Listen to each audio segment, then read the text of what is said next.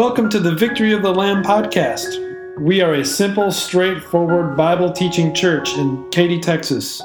If you are in the area, we'd love for you to stop by anytime. Otherwise, we hope you use this podcast to grow in your faith and be confident in sharing it with many. You can find us online at votl.org. We hope you enjoy this message, and God bless your week.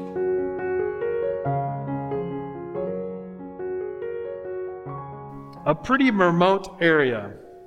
And there, off the track a little bit, off the trail, covered with a little bit of dirt, you see an envelope, and it says on it, Finders Keepers. In the envelope, there's $5. You pick it up, or do you just leave it there for someone else? Same thing, except this time in an envelope says Finders Keepers. There's $500 in there. You pick it up, or do you leave it for someone else? Same thing. Hiking remotely. There's the envelope, Finders Keepers. $5,000 inside. Whoa. Do you pick it up, or do you leave it there? Last one. Finders Keepers. There's the envelope. Check for $5 million inside. Would you leave that lying on the ground? Today in the scriptures we hear an account of someone who did leave $5 million on the ground. And we'll explore why he did such a thing. We'll also explore why someone else who thought that was the dumbest idea he'd ever heard of be exposed by God's word. Here's the setting. Israel, in the year 800 BC or so, is often at war with the country of Aram. And the Aramean commander of thousands, maybe hundreds of thousands of troops was a man named Naaman.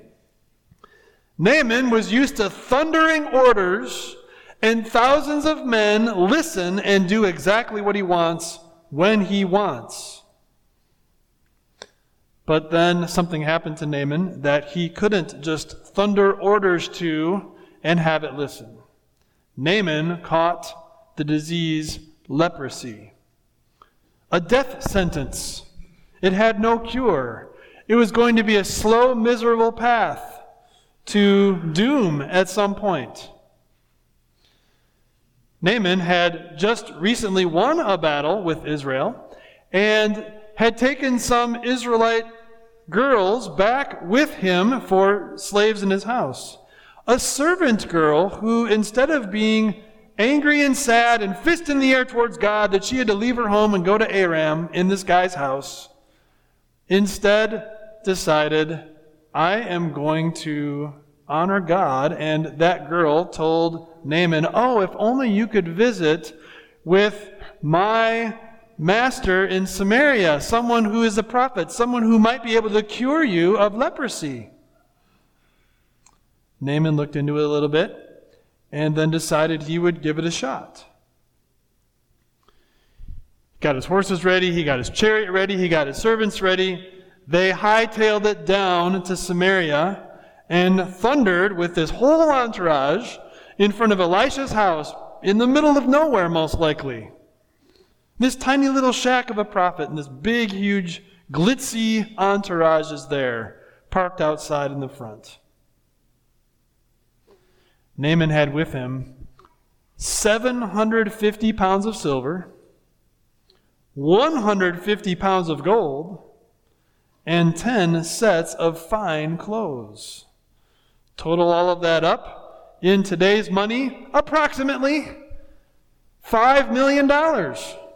He brought with him because he assumed, if I'm going to get this prophet in an enemy nation that we just defeated to cure me, the lead commander of their enemy of leprosy, I'm going to need to give him some big money. Elisha told Naaman, go wash in the Jordan 7 times and you'll be healed. And after some stomping around and not really wanting to do that, Naaman did it and he was cleansed. Then came time to pay the holy man. And Naaman offered all that he had brought with him. And Elisha said, no. He left that $5 million laying on the ground. Life-changing money. He said no. Why? Now remember, this is not something in the scripture that tells us, yes, every time you run across $5 million laying on the ground, you should never pick it up. Rather, this is not a prescription to follow. This is just describing what happened one time. The heart behind Elisha's move is more important than the activity. The heart behind Elisha's move was this. He wanted to make sure Naaman got a clear witness of God's word.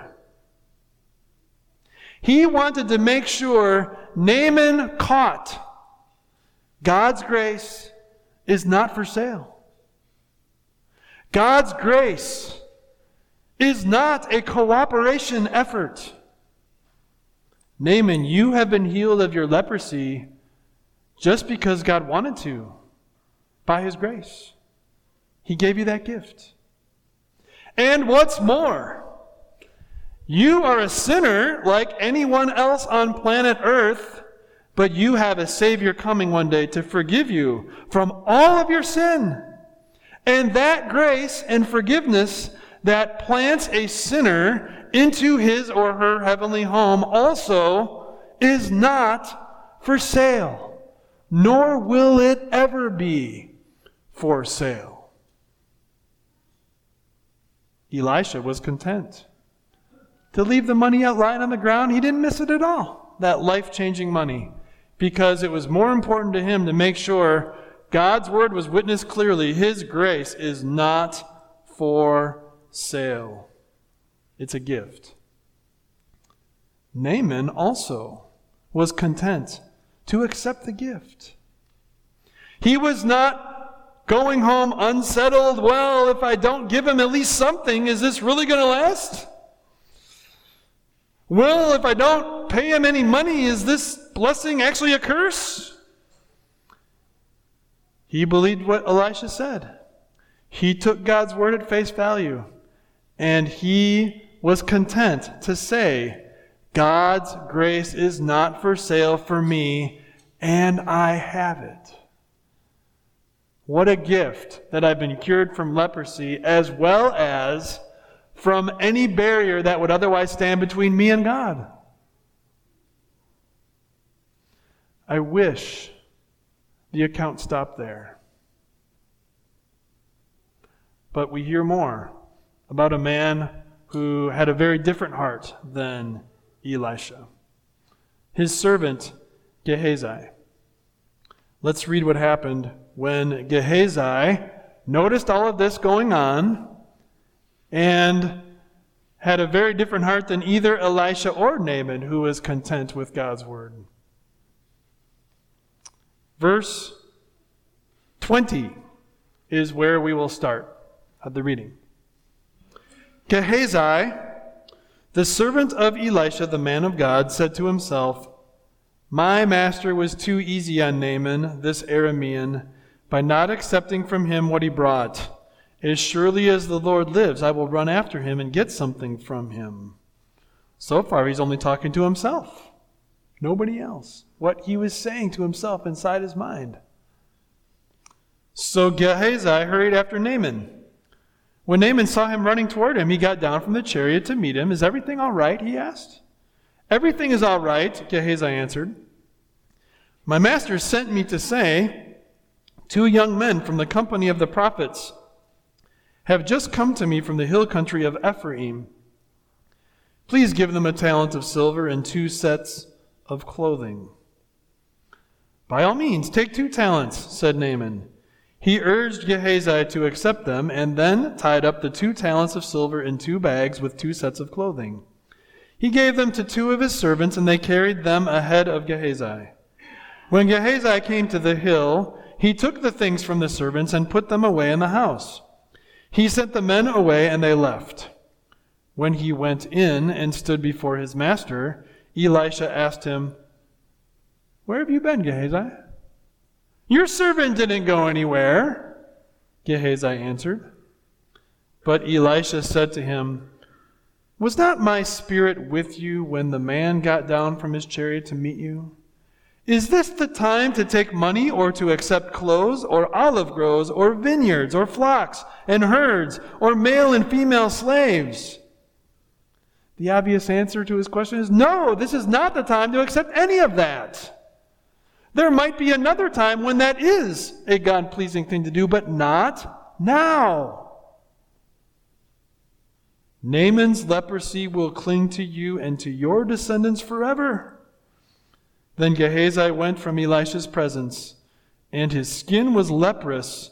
It had become as white as snow. Let's unpack Gehazi's sin a little bit, because that will help us as we realize Gehazi is not the only person in the world who is exposed by God's word. We also are, aren't we? It started, as I mentioned, with him talking to himself. Whether you like it or not, the most common advisor you have is yourself. You talk to yourself in your mind far more than anybody else does. And when what you say to yourself is not in line with God's word, you're lying to yourself. And Gehazi was lying to himself here. Elisha's so stupid. He left $5 million on the ground. That's life-changing money. Even 1/10 of it is life-changing money. Even 1% of it is life-changing money, or at least year-changing money. What is he thinking? He threw away the lottery ticket.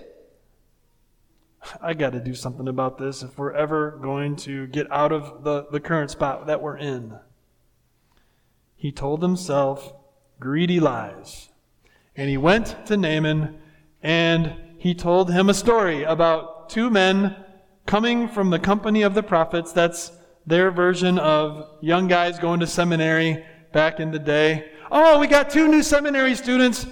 We weren't expecting that. Do you think we could have just a little bit of money from what you brought to help out to take care of them? And Naaman said, sure, because his heart was in the right place and he wasn't hearing the facts. Gehazi, I'm sure, also told himself, well, I'm not asking for that much. He showed us $5 million he wanted to give. I'm only asking 1 talent of silver, about 40,000. So he only asked for, say, $40,000, leaving 4.96 million still on the ground. Just think how he rationalized it. That was perfectly fine. And Naaman, being generous, said, oh, you want, here, take 80,000 for you. And Gehazi is probably thinking, sweet, all right. He took it, he went home, he hid it, and he thought his plan worked. It worked as well as Judas's plan to trade in Jesus for 30 pieces of silver. Because you can't hide from God.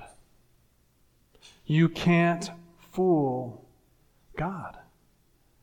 Not only did God know the activity, he also knew the sinful, greedy thoughts and lies that Gehazi was telling himself at the start of this whole thing.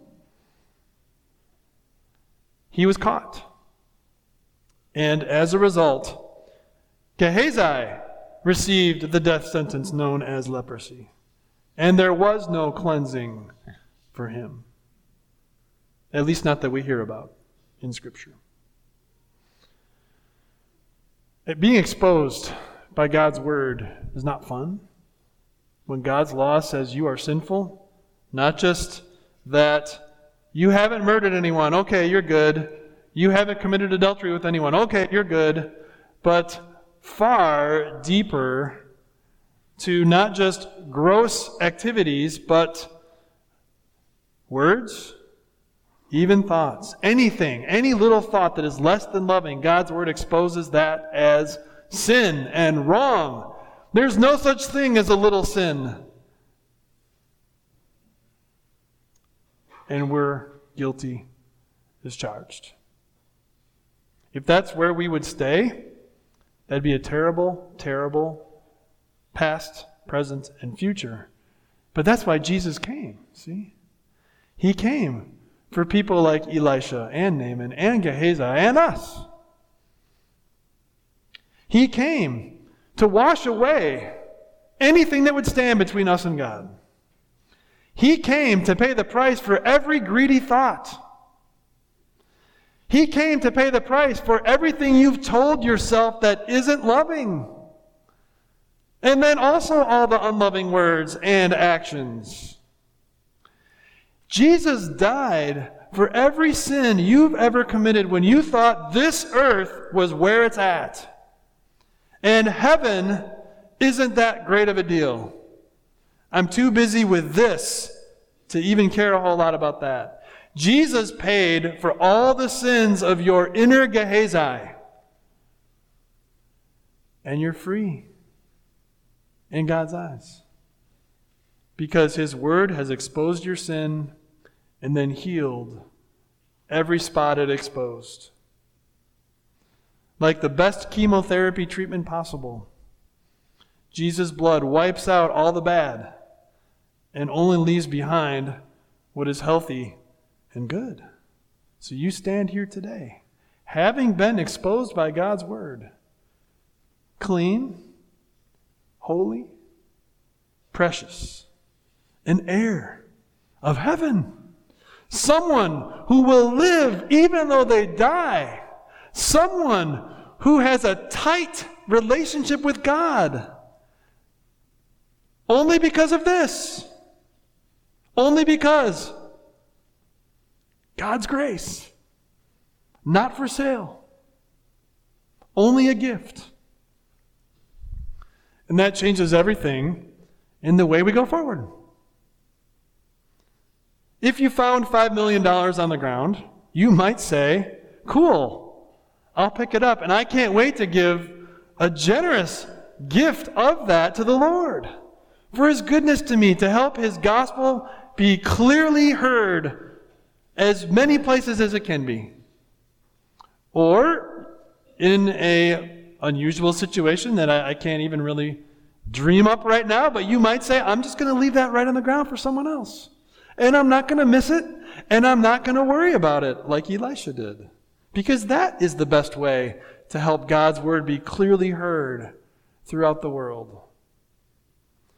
What you tell yourself in your thoughts when you advise yourself, let your inner Elisha come through, the one driven by Christ's love, the one that only thinks of God first, others next, me last. When it comes time to talking to other people, let that inner Elisha come through, that inner Christ-centered part of you that loves God first and others next and self last. As you share with them, you're sinful, but you have a Savior who offers you grace, not for sale, just a gift. In every decision that comes. As you're dealing with money, spending and saving and giving to the Lord. Let God's grace drive. In our Bible study on Sunday morning last week, there was a quote from Martin Luther at the end of it that I know I've said before, and it might be repeat for a bunch of you, but it's so worth thinking about and repeating, in my opinion. I'm going to say it again, at the risk of boring you. Here is the quote. Martin Luther said, "Live every day like yesterday was Good Friday. Today is Easter. Tomorrow is Judgment Day." Live every single day like yesterday Jesus died for my sin. Today He rose in victory, assuring me too of life after death. And tomorrow is Judgment Day when I go to glory and my problems stop forever. All because God's grace is not for sale. It's only a gift. Live each day like that. And when you do, your inner Elisha will come through and drive, be attached in heart to the things of heaven and not so much the things of earth. You'll be more generous than ever before, and you won't even miss what you're giving away. Let your inner Elisha come through, driven by Christ's love, and let your inner Gehazi be destroyed as you're exposed by God's word and healed by his truth. Amen. Time is precious. Thank you so much for investing some of your time with us today. Could I ask you for one more favor?